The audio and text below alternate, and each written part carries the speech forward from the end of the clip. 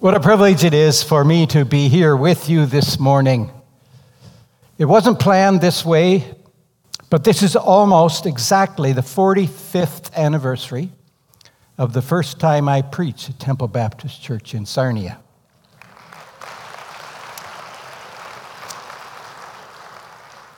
I came to town as a young 35-year-old pastor, and Pastor Lambert Baptist and the board of Temple, along with the home mission board of the fellowship, asked me to come to Sarnia and plant a church in the east end of the city where there was at that time no churches. And another church later moved in to the east end of the city. Oh, Temple. So it was a joy to preach then and a joy to preach now. It just hit me this morning. I've probably preached here longer than any other person ever has over a longer period of time, but only from time to time, which makes it easier for the rest of you.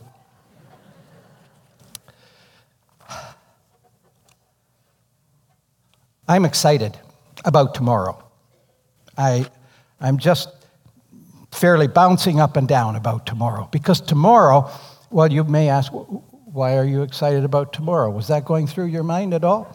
So tomorrow's the day that I start some things that are very important for all of us. I'm going to start eating better. I'm going to start back to the gym. I'm going to start walking 2.5 miles a day. And also I'm getting more serious about my spiritual life. I'm going to spend more time in prayer. I'm going to spend more time reading God's Word. I'm going to spend more time preparing my sermons. I'm just going to be... Tomorrow I'll probably be pretty tired because I preached today. So maybe, Tuesday's a busy day. Let me check Wednesday. Oh boy, Wednesday I'm out of town. Soon. I've made all the decisions. I just haven't put them into practice yet. I know what I'm going to do. I know all the things that have to happen. But soon I'm going to do it. Is there anybody that feels a little bit like, have you ever been there? I'm going to do this. I'm going to make headway in this area, in that area, in my physical life, my spiritual life, all those kinds of things. I really am going to do better. But today's a busy day. Today's not the best day for this. I just want to do it, and I will. I'm pretty sure I will.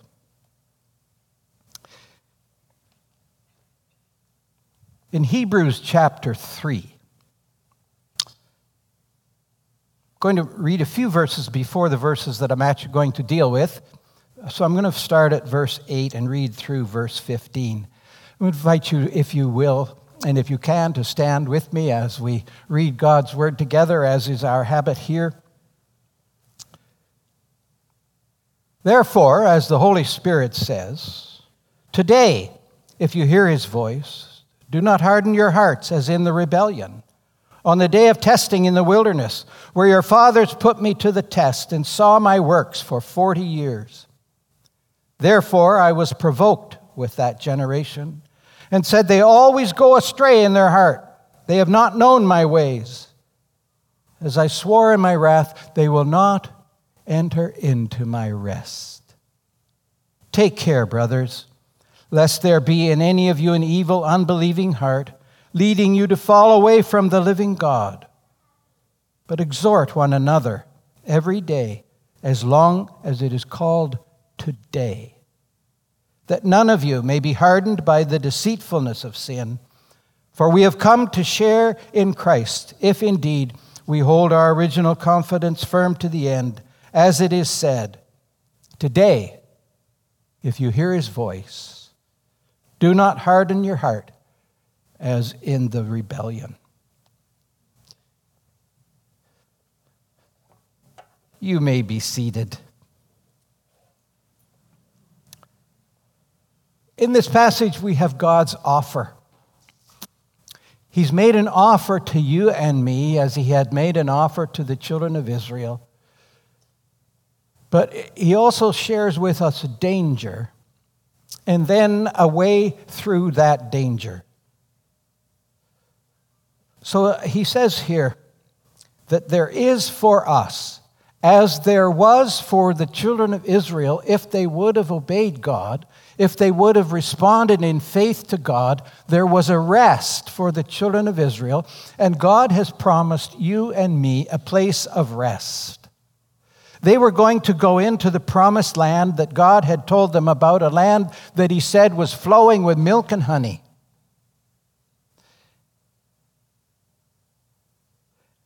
And they had seen some amazing things.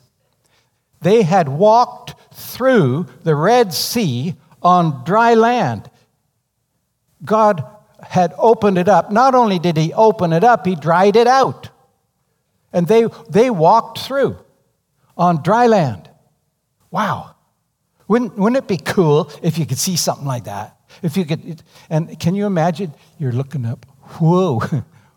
Whoa, sure hope that doesn't come down on us. And they're walking through.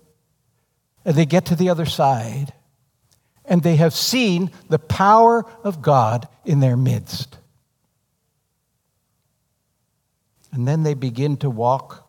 It's an 11-day journey's walk from Egypt to the Promised Land. Took them 40 years. But it could be done in 11 days. But they were unable to trust God, unwilling to trust God. They came 3 days into the wilderness, and what did they find? Well, what did they not find? They didn't find any water. And so what did they say? Oh God, why have you brought us out here to die of thirst? It would have been better to be back in Egypt. And time again, they said that. And have you ever read those stories and thought to yourself, here's what I think to myself. Those people, I can't believe them. I would never be like that. I mean, I have seen, I believe God's promises, and I wouldn't be like that at all. And then it's like I hear a voice saying, oh, so you've never come into difficult circumstances in your life and not seen God at work in your life and said, where is God? Why is God letting me go through this? You see, God has made us promises of rest, but he hasn't made us a promise that in this life, in this world, there would be no trouble for us. He has not told us that there would be no questions, that there would be no what ifs.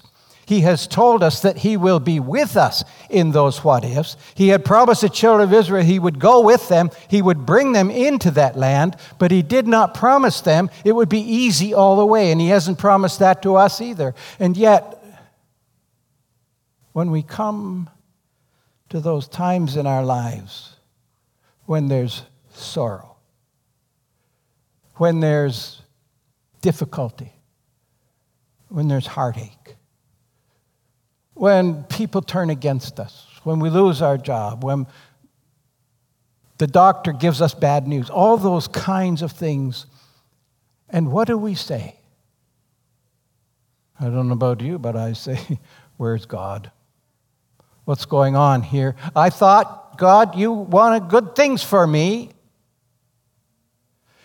And deep down, I'm not as much better than the children of Israel as I want to believe. We still struggle with having seen the marvelous grace of God. God did the most amazing thing. He supplied all of our needs in Christ Jesus when he sent him to the cross and raised him from the dead. There's nothing more, there's nothing greater that God could ever do in my life than the salvation that I've experienced when I put my faith in Jesus Christ, who was raised from the dead because he had died for my sins. That's the love of God. There could be no greater demonstration of the love of God than that. And yet I constantly want more. And so God has made a promise to us, as he did to the children of Israel. I have a place of rest for you. You can rest in me. You can know that ultimately I am going to bring you to glory, and you will forget all of the troubles and sorrows and agony you ever had. The last thing I read in the Bible is that God is going to wipe away every tear. You'll never cry again. You'll never want to cry again. You'll never sorrow again. And that's where we're going if our faith is in Jesus Christ. So that's God's promise for us. But there's a danger that we're not going to get there in the way that we should. There's a warning. And it starts way back in the Old Testament, and that's what he talks about in this passage. He uses the children of Israel as the illustration so that you and I can see the danger and we can find our way through it. And so in Psalm 95, it says this, "O come, let us worship and bow down. Let us kneel before the Lord our Maker. For he is our God, and we are the people of his pasture, the sheep of his hand. Today, if you hear his voice, do not harden your hearts as at Meribah, as on the day at Massah in the wilderness." So he tells us there's a rest, and don't harden your hearts, because that will keep you from going into the rest. That's what kept the children of Israel 40 years in the wilderness. They didn't believe the promises of God, and they refused to trust him. And it cost them a whole generation in the wilderness. You know, some portions of the Bible are so familiar, they lose their meaning because we can recite them. The Lord is my shepherd. I shall not want. He leads me beside still waters. He leads me in green pastures. He restores my soul. Even though I walk through the valley of the shadow of death, I will fear no evil, for you are with me. Your rod and your staff, they comfort me. You prepare a table before me in the presence of my enemies. Surely goodness and mercy shall follow me all the days of my life, and I will dwell in the house of the Lord forever. You see, that's what's coming. This is preparing us. That trip through the wilderness was to be their experience of learning faith in God, and they failed the test. They didn't learn the faith, and it cost them all of those years and an entire generation.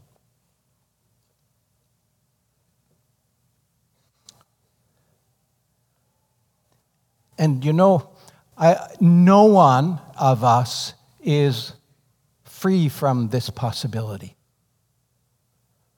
Who was one of the men in the Old Testament who saw the most amazing miracles from God, and God used him to do the most amazing miracles? Well, your mind went immediately to Elijah, just like mine, didn't it? If it didn't, don't confess. He's calling down fire from heaven. He's raising the dead. He's doing all kinds of amazing things. And yet, there came a day when Jezebel said to him, after he had called down fire from heaven, "Tomorrow I'm going to make you like the prophets that were killed today, the false prophets of Baal. You're going to be dead by tomorrow." And Elijah said, "Oh no, God's got me." Wait a minute. That's not what he said, was it? He said, "I better get out of here. I'm out of here, gone."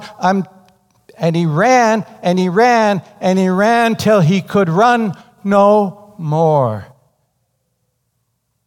And he said to God, "I'm no better than my fathers." Why did he say that? Because his fathers were all dead. So he said, God, just take my life. Now, did he mean that? He didn't. He was feeling sorry for himself.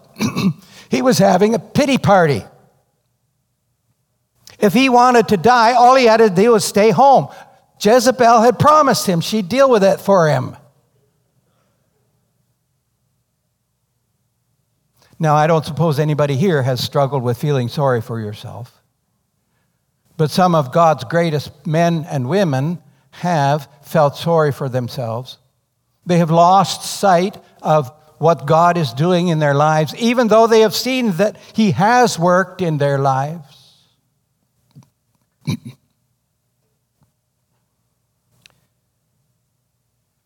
Jesus said, "Remain in me, and I will remain in you." It is not the purpose of Jesus to lead us into a life of defeat and discouragement and heartache and sorrow. It's the purpose of Jesus to lead us into a life of rest in God because we trust him no matter what hits us. That's the promise of Jesus. But there's a danger. There's a danger that I may allow myself to drift away and not enjoy that rest. The children of Israel were delivered from slavery, but they drifted away. They didn't enjoy the rest that God had for them. They'd seen the plagues. They'd seen the Red Sea. They had seen so many things that God had done for them and in them. But within days, they complained bitterly against God and against Moses. They looked at their immediate circumstances. 3 days into the wilderness, no water. And they did this time and time again. They looked at what's right in front of them or what's not right in front of them, which in this case was water. A few days later, it was food. A few days later, it was water again. And one after the other. They forgot the good things that God had already done for them.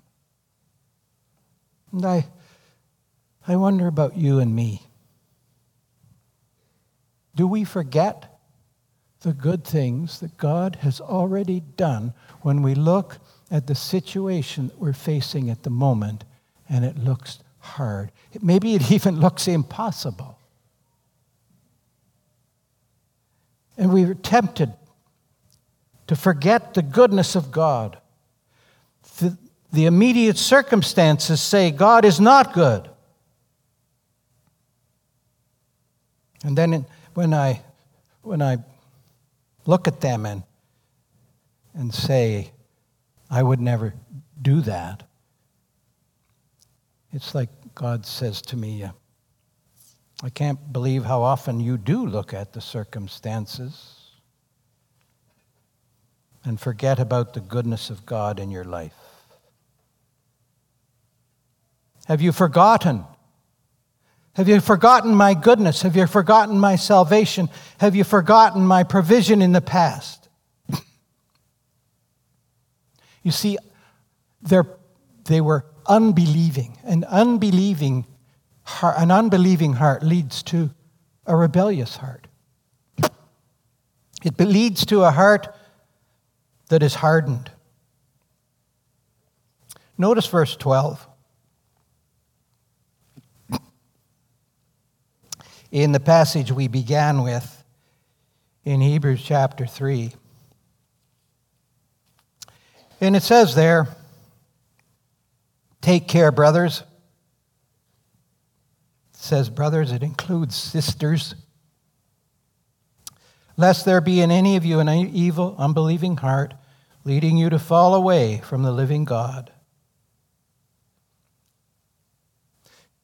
We always, constantly need to be careful. We need to be looking into our heart and saying, what is there in my heart that is unbelieving right now? What is there in my life that is not trusting God? What is there in my circumstance that I have forgotten God in? And he says the problem, where does he say the problem is?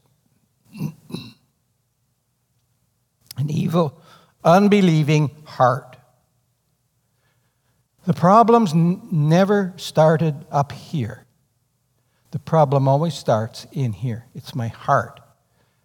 People say, well, I have problem believing. I have trouble believing. It's not because of up here. It's because of my heart. My heart is not seeking after God. Charles Darwin, long before he ever came up with his ideas about evolution, had a fight with God and turned and walked away from God and now had to find another solution. It didn't start in his head. It started in his heart. And our problems always start in our heart. The problem is not that I cannot believe. The problem is I will not believe. The problem is not that I cannot see what God is doing and what God has done. The problem is I will not, because my heart is not right. The danger is not seeing sin as a liar from the beginning. My confidence is I can handle it. I can do it myself. I can look after these things. I can, whatever it is I need to do. My confidence is I can do it. But I can't. And you can't either. And so in our hearts, we must come to that place where we will serve God no matter what. Where we will trust Him no matter what. Where we will walk with Him and follow Him no matter what happens and whatever comes into our lives. I can trust God and yield to His way. His way. That's the only way that you and I can properly live the Christian life. There's a hauntingly beautiful melody that Frank Sinatra used to sing with words straight from hell. I did it my way. I did it my way. And if I come to the end of my life and say, I did it my way, my life will have failed automatically because I have left God out. If I come to the end and say those things, I had a few regrets, but nothing big, then I know that I didn't follow God. I know that I didn't serve Him. I know that He's not mine and I'm not His. We're in constant danger of wandering away. It's so easy to wander, and it takes diligence and perseverance to follow closely on the heels of the Lord. It's not easy. It's not simple. But it is rewarding. It is the life of joy and peace and safety. And so I need to acknowledge the danger. How am I going to get through this? How am I going to come to that place where God wants me to be and experience that joy and that peace in my life? Well, I have to, first of all, acknowledge the danger. Take care, brothers, lest there be in any of you an evil, unbelieving heart, leading you to fall away from the living God. Or again in verse 15, today, if you hear His voice, do not harden your hearts as in the rebellion. He doesn't say get your mind straightened out. He says don't harden your heart. Because if you harden your heart, you're going to fall away. You're going to walk away.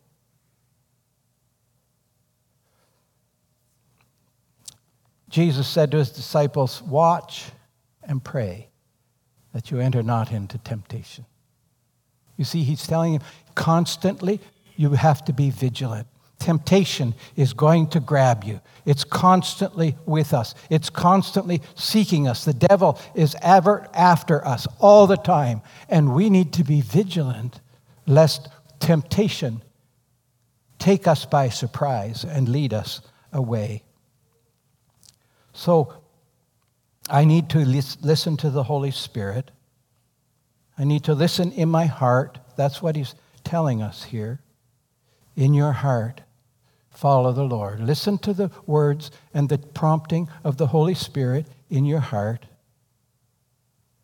Open God's word. See what he's saying to you. And then there's another way as well. We need to have others in our lives. What has he said here in verse 13? I'm just wondering. But exhort one another every day, as long as it is called today, that none of you may be hardened by the deceitfulness of sin.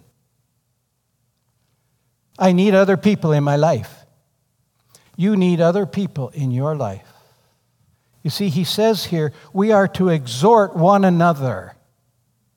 We have a relationship with each other. Our relationship as Christians is not simply with Jesus. It's not simply with God, with the Holy Spirit, with our Savior. It's with one another. And a lot of people have forgotten that. And so I want to remind you that we desperately need one another. God says that. You cannot live the Christian life alone. You can't. You cannot live the Christian life alone. That sounds a little shocking maybe. You can be saved alone. Many of us were. Some of you were, somebody came and sat down with you and led you to the Lord. But others are maybe like me. I was lying in bed one Sunday night. We had been to church. I have no idea what the sermon was about. I was going to ask you if you remembered what I preached 45 years ago. But I don't either, so I thought that would be embarrassing. So I need other people in my life. Now, the New Testament is filled with that. You've all run across people who don't believe that. I heard about a conversation not so long ago, and somebody said about another couple, they're not going to church now, but they are just as close to Christ as they ever were. And when I heard that, I just blurted out, "No, they're not." Excuse me? You grumpy old judgmental man. How can you say that? No, they're not. You don't know that. I don't know what's going on at all. That's right. But I do know what Jesus said about one another. I do know that he prayed that we would look after one another. I do know that when I took a quick look, in a few minutes I found maybe 8 specific passages in the New Testament that tell us we need to gather together, that we are a church, that we are one body, that we need one another, that God has planned for us to feed one another, to exhort one another, to encourage one another, to bless one another, to help one another. The entirety of the New Testament is about that. All of the epistles are either to the church as a whole, or the ones that are addressed to a single person are about how he's to look after the church. The church, Jesus said he died for the church. The New Testament says he died for the church and became the head of the church. There is a universal church, but the local expression of that church is the thing that we can experience personally. You cannot live the way God wants you to live without the church, without other people in your life. Well, if I were to look into Hebrews and just happen to open to chapter 10. Let us hold fast the confession of our hope without wavering, for he who promised is faithful, and let us consider how to stir up one another in love to good works. You know, I can stir people up. I'm pretty good at it. I can stir my wife up. She'd tell you about that. I can stir my kids up. But that's not exactly why. Let me read the rest of the verse. Stir one another up to love and good works. We are to encourage one another in love and good works. We're to pray for one another. We give to help those of us who are struggling. We work together in the church to show the world what it means to love Jesus. Not neglecting to meet together, as is the habit of some, but encouraging one another, and all the more as you see the day drawing near. And the day is a lot nearer than it was when this book was written, isn't it? And so we are called to urge one another, to stir up one another to good works, to love, to compassion. And you cannot do that alone. That's why somebody will say to me, well, Pastor, what about somebody that's in a home or something? They can't get out and come to church. Well, then let's take the church to them. Let's not forget them. Let's stir them up to encouragement and the knowledge that they haven't been forgotten. Let's be the church to them. It's like somebody said to me, you know, baptism's not necessary. Look at the thief on the cross. And I say to them, well, that's true. And if you're saved while you're on a cross, you're off the hook too. You don't need to get baptized. Otherwise, let's get down here and get baptized. That's Jesus' command. It's the command. It wasn't given us as an option. Loving one another wasn't giving us an option. Caring for one another wasn't presented in the New Testament as an option. It's presented as what you and I are responsible to do. That's our... And when I am involved in encouraging you, and when you are involved in encouraging them, and when you are encouraging somebody else over here, and when you're challenging one another, do you know what happens? You are drawn closer to the Lord as well. You see, then we are actively involved in God's work. God didn't call us just to be saved. Salvation is not just fire insurance. Salvation is the joy of serving Jesus Christ, who gave himself for us, and serving him not only forever, but right now and right here in the lives of other people. That's what God has called us to.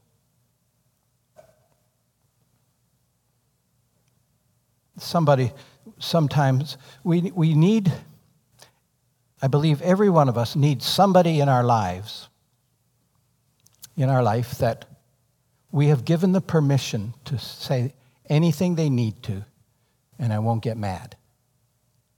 So, probably not your spouse. My wife's job is to, after the service, say, that was great. That's her job. But every one of us needs someone that we will listen to if they challenge us. Because every single one of us has a tendency to wander. There are no exceptions to that. That's the Word of God. And we need somebody who loves us and cares about us to say, you're slipping a little bit. You missed the last 3 weeks. Where were you? Is fishing more important than Jesus? And then you promise, I won't get mad when you tell me what's going on. You've heard people, you challenge somebody, what do they say to you? Don't preach to me. Like, what could be the worst thing in the world you could do? Preach to me. How do you make the thing that makes me feel? That's what I do. Preaching is simply opening God's truth and helping other people to live it. And you and I all have a responsibility to help someone live it. We have a responsibility to help someone who is struggling. We have a responsibility to help someone who is poor. We have a responsibility to one another. That's what God has called us to.